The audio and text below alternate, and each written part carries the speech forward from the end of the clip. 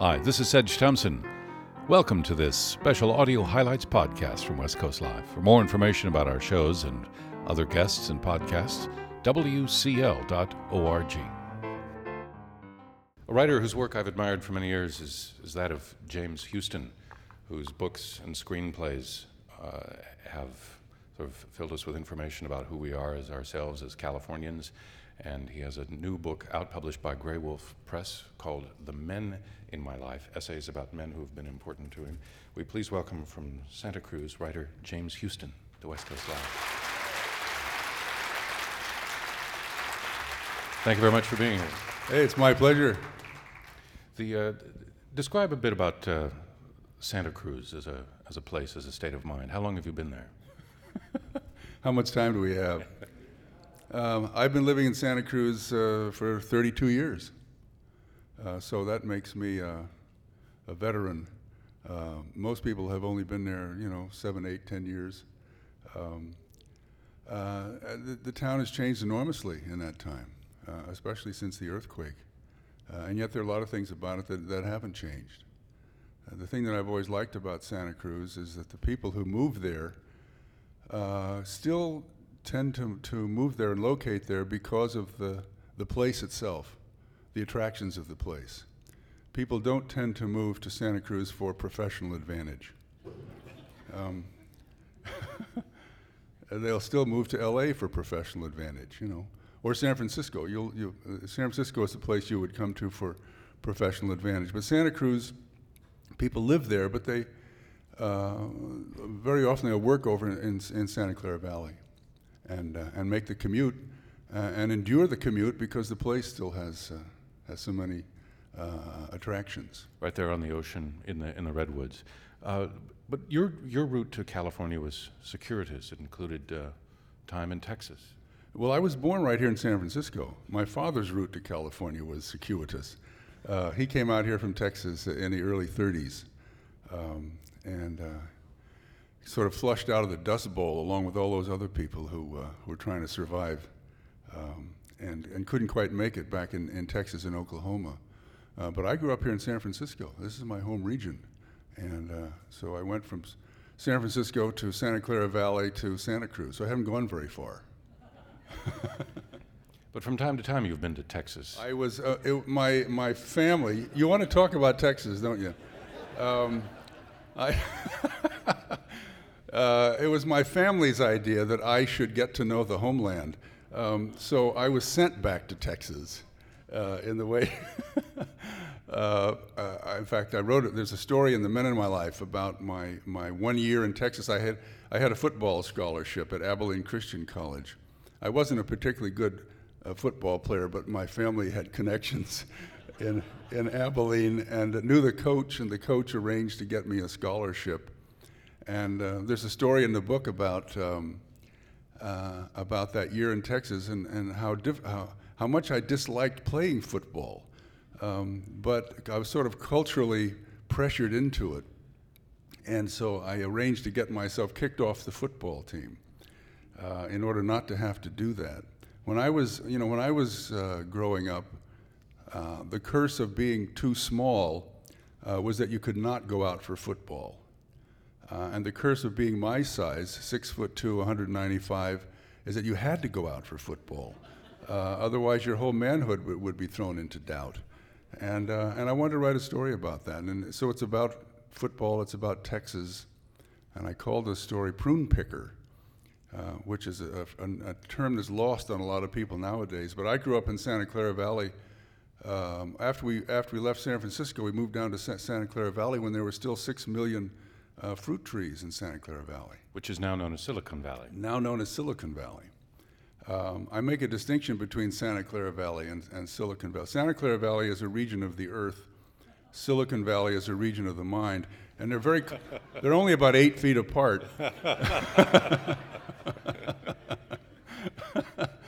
But when I was in high school down there were still 6 million fruit trees. So what you did when you were in the summertime, now all my kids, and when they were going to high school, they had to go to work at Denny's or someplace over in Santa Cruz in these service jobs. But when I was in high school, you went to work in you picked fruit, or you worked in the canneries, or you cut apricots, that sort of thing. So one of my earliest jobs was actually picking prunes, which is the grubbiest kind of fruit picking, because what you do is you shake the trees with these big long forked sticks, so all the prune plums fall into the dirt, and then you scrabble around on your hands and knees and scoop up the prunes and put them in boxes.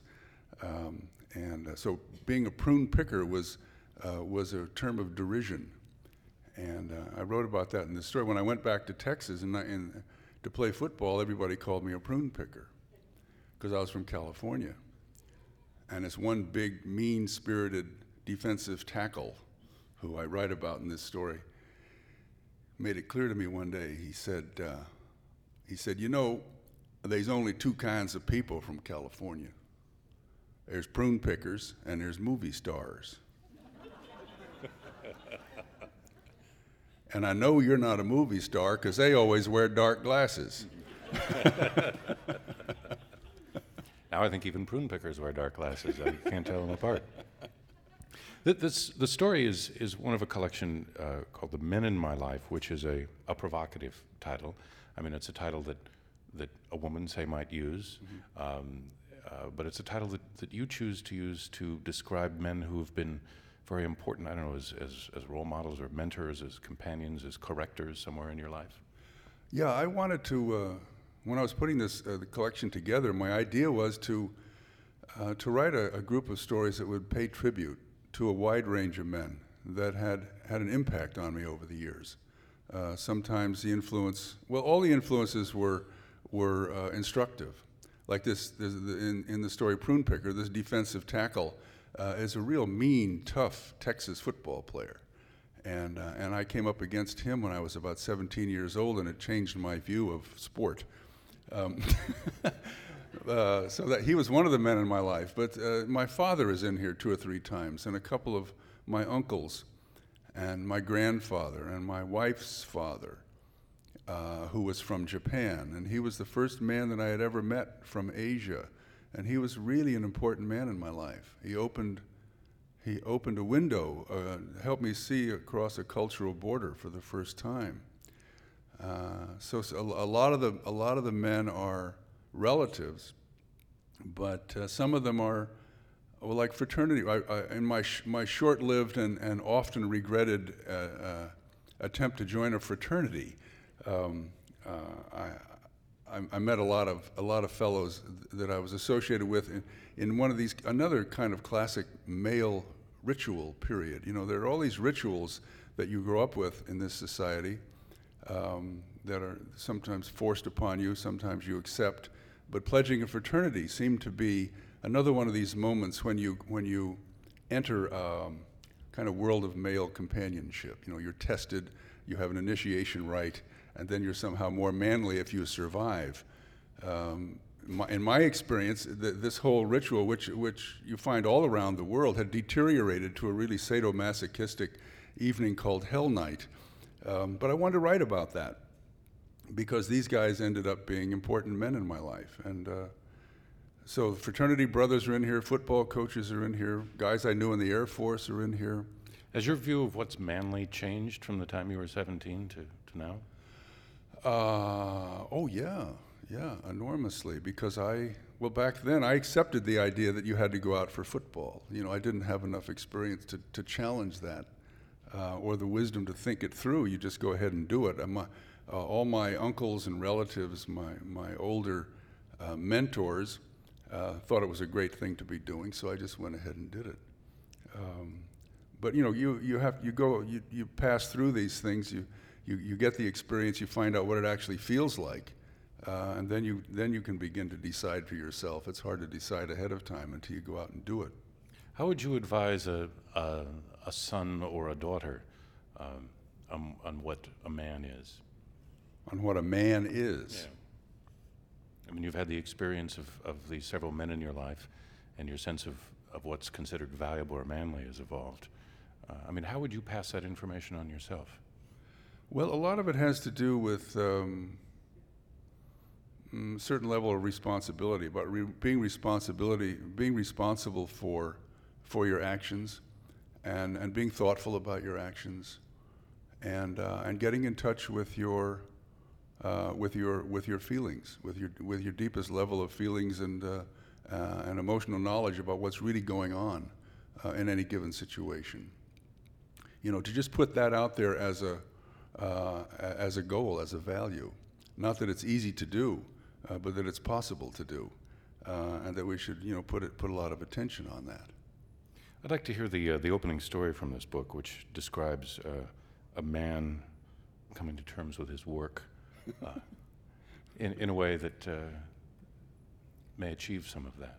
Well, I got to tell you, a lot of these stories are about my relatives, but some of them are just about fellows that I've known around Santa Cruz. My barber is in here. He's one of the men in my life. And my plumber is in here. Without my plumber, we would have all floated away long ago. So I wanted to pay a tribute to my plumber.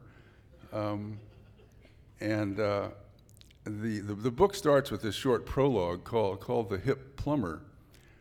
This fellow came over to my house. I was having trouble with my sink one day. The sink drain had plugged up. And I called this guy over, and we were both under the sink together, and he took this as an occasion to share with me his worldview.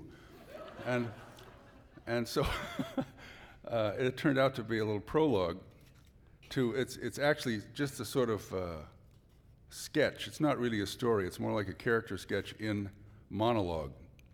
Most of the pieces are longer stories, but Sedge has, this is a request from Sedge to read this, so here goes. The Hip Plumber, a prologue. The hip plumber is underneath my sink, squeezed in between the flung wide cabinet doors, working with his wrench to unscrew the trap so he can unplug the drain. Did I say the wrong thing? No, the drain was just unplugging. I like that.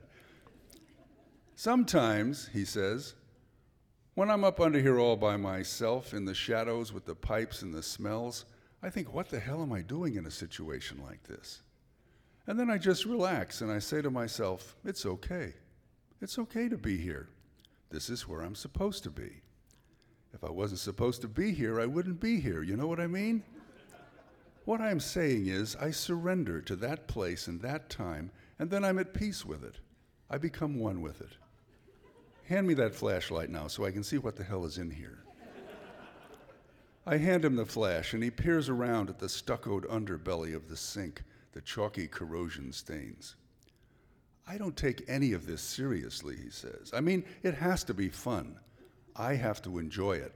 I go out on one of these big jobs where some contractor calls me in to do the whole kitchen and bathroom, and these other guys out there, the roofers, the sheetrock guys, they're glum. They're walking around doing what they do, but they can't wait for the day to end. And me, I'm singing, I'm smiling. They say, hey, you don't have any right to smile doing this kind of donkey work. In their view, see, anybody who smiles must not know what he's got himself into. They think something is wrong with me because I really do enjoy what I'm doing. But hey, it's all one, isn't it? Work is worship. That's what I tell them out there on the big construction jobs. I say, work is worship. They just look at me. Now he has the pipes loose, and he is feeding the snake cable down into the long drain a few inches at a time, feeding, cranking the spool handle ferociously, then feeding a few more inches of cable. You see, I am just a puppet. This came to me 9 years ago. I saw that what I had to do was surrender myself to whatever you want to call it, God, Brahman, the great force, the oversoul, you name it. I call it God, but you know what I mean. You surrender to it. You are a puppet, and it works through you. Each morning I wake up and I think to myself, okay, what is important? Feel good. That is the first thing. Then share it. Share what you feel and surrender to whatever comes your way. Look at this snake. You know what it's doing? It's flopping around down there at the bottom of your pipe where all the gunk has accumulated. There was nothing wrong with your drain pipe, by the way, although I might replumb this trap for you one of these days if you're into that. You have about a 10-inch loop here, and all you need is 4. Otherwise, you have water standing on both sides of 10 inches, plus these 2 extra fittings you don't really need. Who installed this stuff anyhow? I tell him it came with the house. He inspects the loop, his eyes wide in the half-dark. He shifts his position. He gives the handle another crank with another smile, the fun lover's grin, playful, a prankster. What I'm saying is the drain pipe is innocent. The drain just does what it has to do, which is be a pipe for the water. And the water does what it has to do, which is swirl as it descends, so that over the years it coats the inside of the pipe with all the little pieces of stuff that come down out of the sink. And this makes a kind of donut inside the pipe. A donut with a hole through the middle that gets a little bit smaller year by year. The donut gets bigger, and the hole gets smaller and smaller and smaller until it is down to a very fine point, which is just like meditation, you see. But then one day, bip, the little hole closes, the drain stops draining, and the snake goes down there and opens it up like the Kundalini snake of breakthrough perception, and whammo, a channel is cleared and the water is flowing again.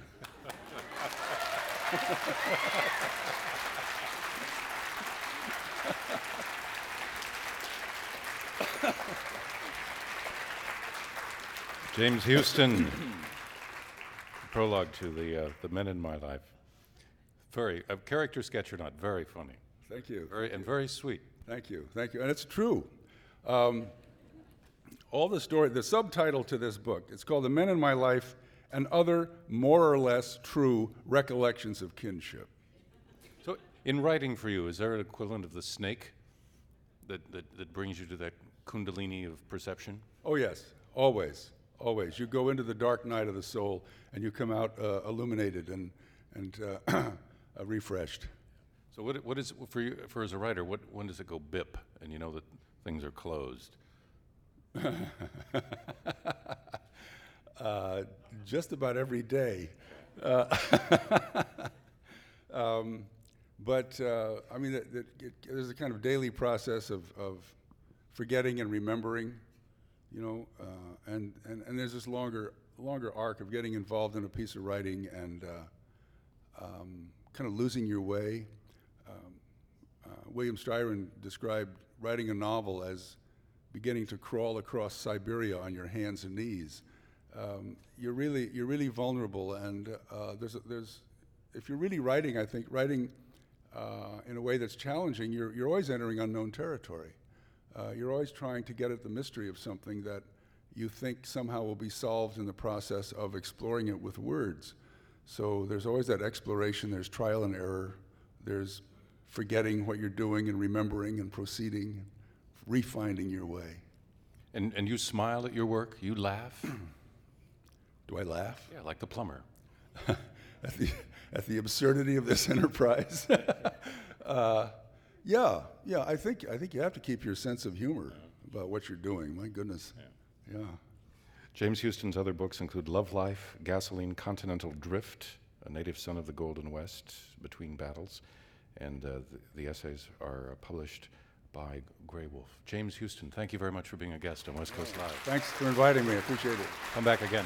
I hope I can. Thank you. Thanks a lot, Sid. Thank you. James Houston. This is Sedge Thompson. Thanks for listening to this podcast. Try out others from West Coast Live right here, and we look forward to having you in one of our audiences one day. For more information, WCL.org.